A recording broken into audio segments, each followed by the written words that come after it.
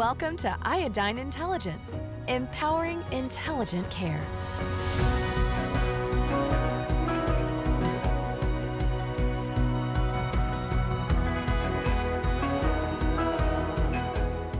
Welcome to Iodine Intelligence, Empowering Intelligent Care, a podcast brought to you by the experts at Iodine Software. I'm your host, Lauren Hickey. Clinical documentation improvement and stemming leakage has long been a priority for healthcare systems, but studies have shown that despite investment in this area, documentation leakage continues to occur and opportunities continue to exist. In today's episode, we're going to be exploring leakage in the mid-revenue cycle, why it happens, and some solutions and strategies for plugging those holes, all within the framework of one health system's journey.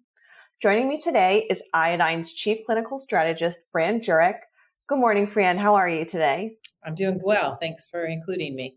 Also joining me is Kati Beisel, Director of Health Information at Integris, which is Oklahoma's largest non-for-profit and Oklahoma-owned health system. Great to have you with us today, Kati. How are you doing? I'm doing great. Thanks for having me today.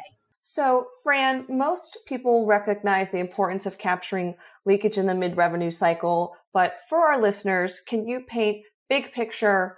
What can the effect of documentation leakage be, and what can it cost an organization? Yeah, there's been a variety of studies and different groups that have tried to look at this and try and quantify it. There's a 2016 study by the advisory board that identified that even after this costly investment that you referred to in the mid-revenue cycle world and putting in good processes that include, CDI and coding programs, that there continues to be anywhere from $4.5 to $1 million lost in revenue in the average 250-bed hospital. So fairly significant loss based upon workflows, even after investment in areas to try and diminish that leakage. Yeah, I agree. I know that we see it, we've been scrutinized in the mid-revenue cycle quite a bit in recent years. And I think that's for good reason, because there's so many places for revenue to leak in the process, from physician documentation. Yes, we put in CDI staff to help bridge the gap between physicians and coding and how things get reported. But you have to have enough staff. You have to have the right tools to be able to catch those things. And then at the end of it all, you've got to have everything coded. So what was missed, what wasn't missed, the coder's got to get it all right. So, there's so much opportunity for kind of a Swiss cheese effect. If those holes line up, then you've lost something. And so it's a hard thing to combat as well, and pretty complicated. Obviously, just on the surface, more money is always great. But Kati, can you expand a little bit on the consequences of this, the impact of lost revenue for a hospital? Right. Well, I think we are all familiar with healthcare systems today are operating on pretty slim margins. So there's not a lot of room for error. And we're talking about people's health. So we can't leave a single dollar on the table. We really have to make sure that we're getting everything that's due to us so that we can reinvest in our facilities, in our talent, our physicians, our nurses, everyone who takes care of our patients, our clinical technology, all of that. It's expensive, and we need to make sure that we're capturing every dime that we're owed so that we can reinvest and really serve the communities in the public. That's our mission to do so. Yeah, and I think, Kati, to that point, it's and I appreciate the investment back in the organization that's providing the care, but ultimately it comes down to the patient level, right? That ensuring that the patient is receiving the care that they deserve, and that we're seeing the outcomes that we expect them to see, and being able to maintain that for a long term, right? It's a relationship with your patients and your community that continues to drive the not only the economy of healthcare, but the actual quality of care of your population that you're serving. That's right. I mean, I think that's a great point. It's that cost, quality, value. we need to serve our patients as efficiently as we can, as effectively as we can. We don't want to increase costs to collect by increased denials, increased people working denials, or trying to catch things on the back end. We have to make sure that we have efficient and accurate technology, processes, people, and that we're not being wasteful. Now, Fran, you mentioned the relationship between documentation and quality of care being delivered. And this is a topic we've touched on before on this podcast. But for any new listeners out there, can you expand upon how documentation can impact patient care and quality outcomes? That's a really good question. And, it's interesting that you mentioned that, because without documentation accuracy, the true clinical picture of the patient is not accurately reported in quality metrics such as mortality rates, severity of illness, risk of mortality reports, Elixhauser or other risk-adjusted models, which then negatively impacts the healthcare organization's reputation and potentially loses the ability then to provide care to patients in the way that they deserve to have that care provided. So, this falling through the cracks, although I really like Katie's analogy with Swiss cheese, and our attempts at the stopgaps intersect with value-based care. And if we're not thoughtful about how we do this, it's definitely going to affect the delivery. So when you think about it, when a consumer enters the healthcare system, they're expecting a high level of care. And they're making their healthcare decisions based upon readily available public information on the internet about where to get it and who's providing it the best. And all this documentation accuracy, or the lack thereof, is influencing what these consumers of care are being able to see, and therefore impact the care that they're providing based upon where they're going to go receive it. So, Katie, I don't know if that kind of aligns with the way you described your mission, but it sounds like we're pretty much on the same page. Yeah, I think it really does. There's so much to unpack there, because honestly, I tell my teams, our responsibility is to make sure that the documentation and the coding tells the story of the patient. How they came into our facility, how sick they were, what their outcomes of care were. And it's so critical to all of those things: the public reporting, mortality reporting, patient safety indicator reporting, and then how that's portrayed in public reputation. And to go back to that, it's not just about patients looking at that public reputation. It's the talent out there too. The physicians and the nurses, the best talent wants to work for the best organizations. And so it's so important that you have your eye on that too. That's a really good point, Katie.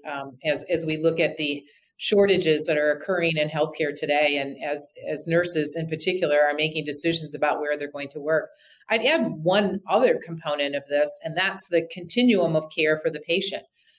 In today's world, where so many of the physicians who are providing the care in the hospital are not the patient's primary provider in the outpatient world, the communication of what occurred during that inpatient stay gets translated, or is supposed to be translated, in a discharge summary that their primary care provider in the outside world should have access to understand what happened to my patient while they were in the inpatient setting, so that I know how to continue to treat them in the outpatient world. And when we leak that documentation and we're not telling the accurate picture of what occurred, that could negatively impact the rest of the care that they provide post that inpatient stay. Absolutely. Yeah, that would be a real disservice to the patient in their continuing care needs. And we definitely see that, because we know that we've even reduced our delinquency timeframe to make sure that those discharge summaries get done very timely for those follow-up care needs, just for that purpose. So the accuracy of that documentation just can't be overstated. So healthcare as a whole has been evolving. For example, Medicare is moving away from fee-for-service and towards value-based reimbursements.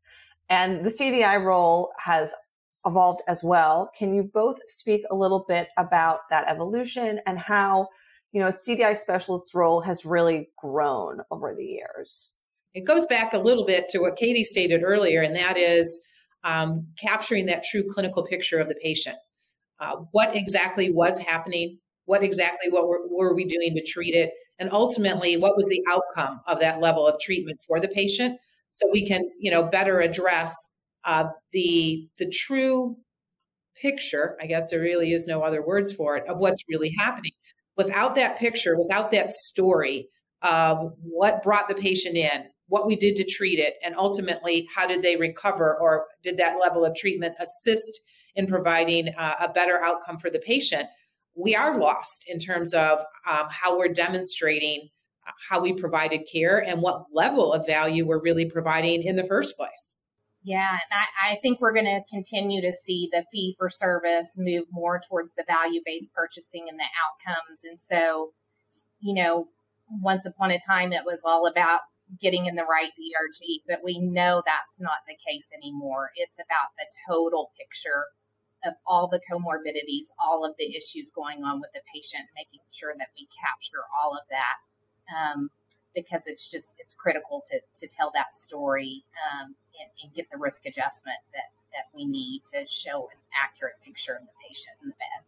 Well, and the reality is no patient, well, let me phrase it in the positive. All patients are expecting the best care, regardless of where they go, especially in the emergent situation, a lot different than when you can plan where you're going and why.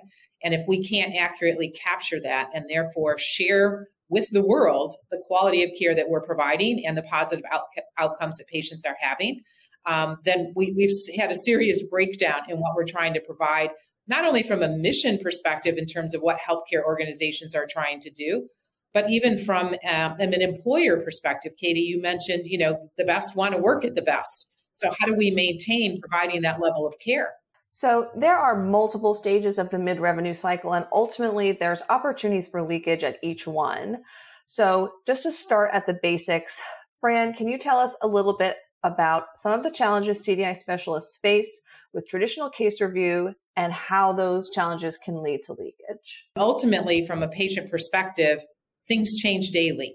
And so thinking through this, that if you really think about solving the documentation accuracy process, you really need to be reviewing every medical record every day to ensure that level of accuracy.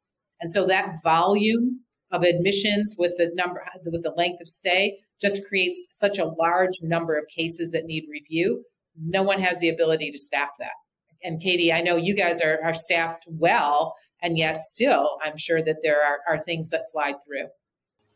Absolutely. And we want to keep that cost of collect down. So we want to be as lean as we can and utilize tools to help us as much as we can. So one of the biggest things that we've done is implement prioritization software through Iodine Concurrent.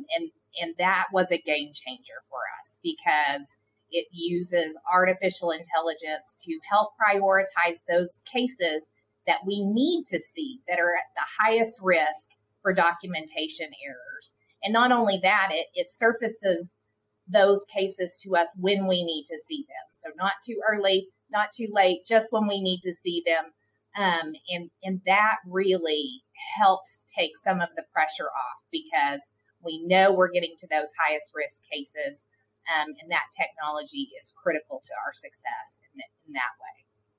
Do you feel, Kati, that through that prioritization, you're able to minimize the number of cases that they unnecessarily review, where there really is nothing to consider?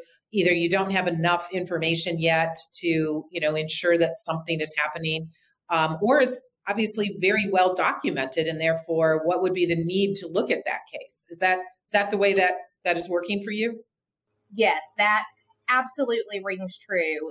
And I can quantify that by, just saying that our query rates before we had a prioritization tool, and then after, our query rates more than doubled. So we know that we started getting to the right cases at the right time because we just weren't seeing that kind of opportunity before. We were spinning wheels, taking a lot of time looking at cases that we didn't need to, or we weren't catching them at the right time, and then we're having to do retrospective queries.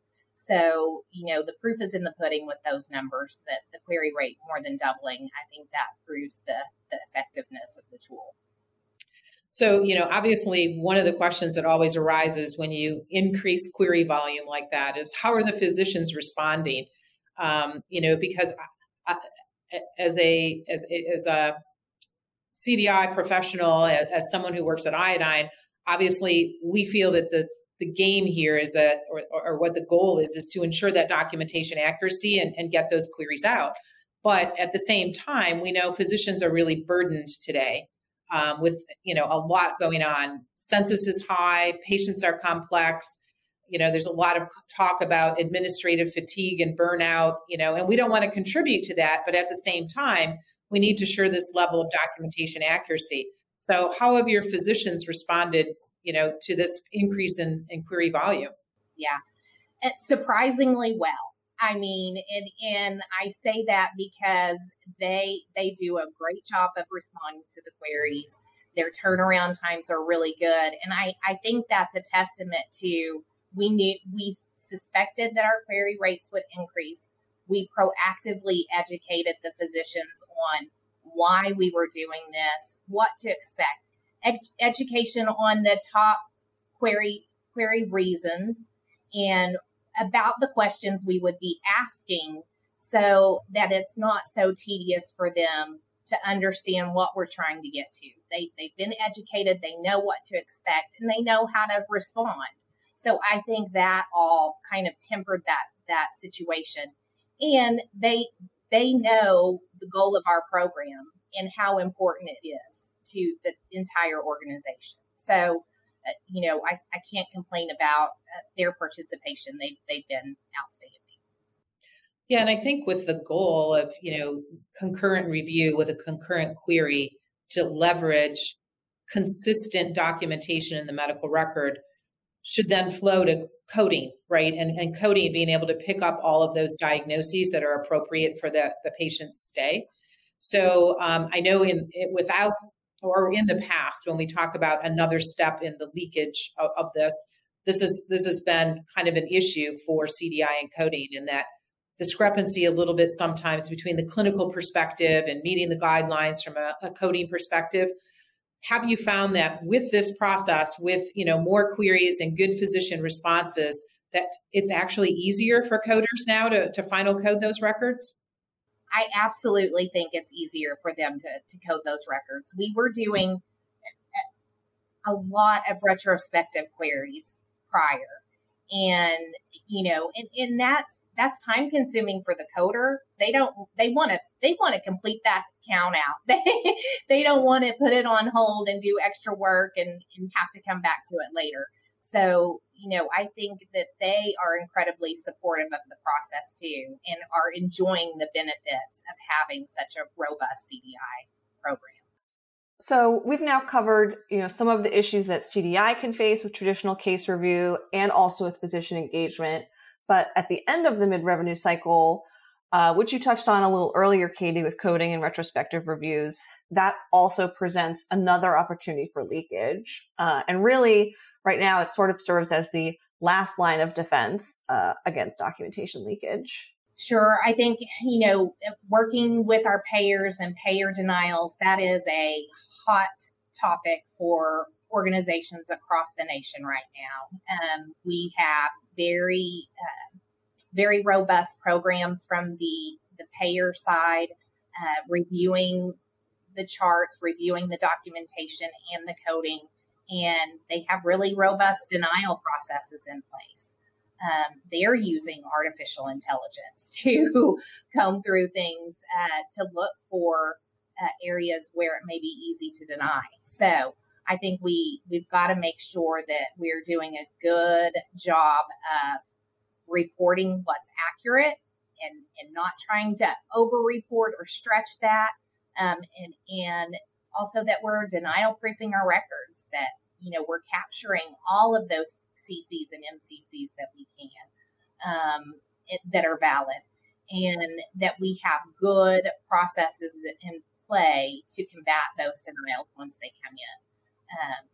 So I think all of those things are very important, and we've got a pretty robust process there. We do loop our CDI team into the denials process. We also have our physician advisor who plays a part in that as well.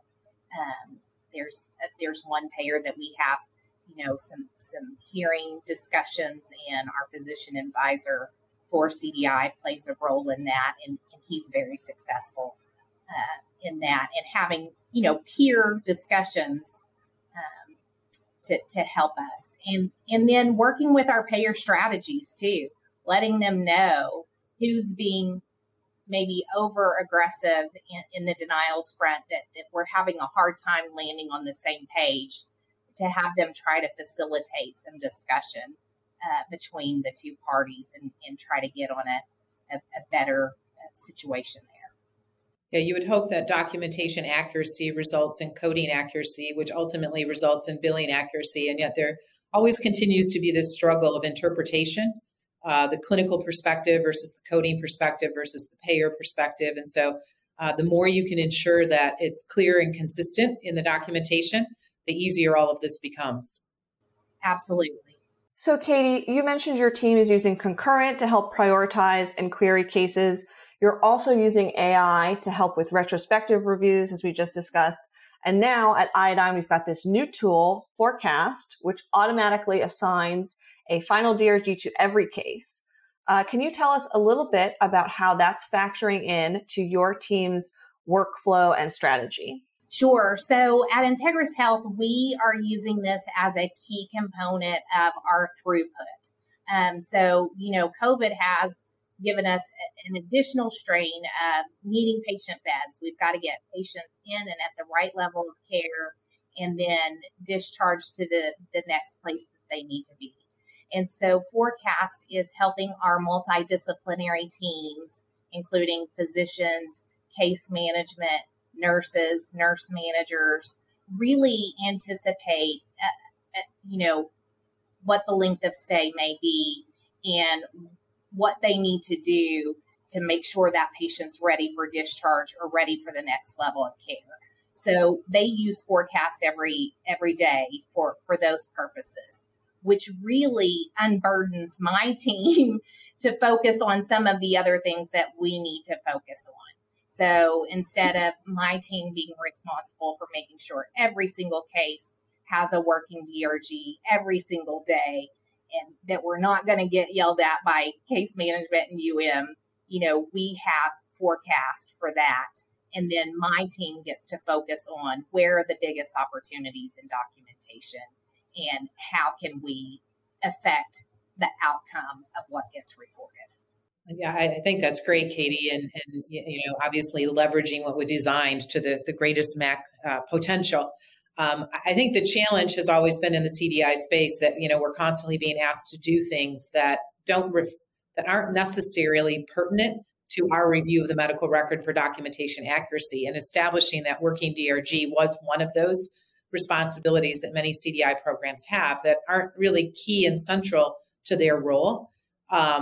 And forced us to review records that there really was no documentation opportunity. We were just looking at it to update the DRG.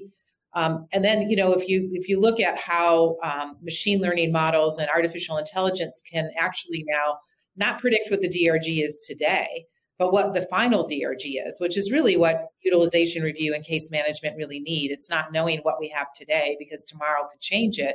It's anticipating what the true length of stay will be at the time of discharge.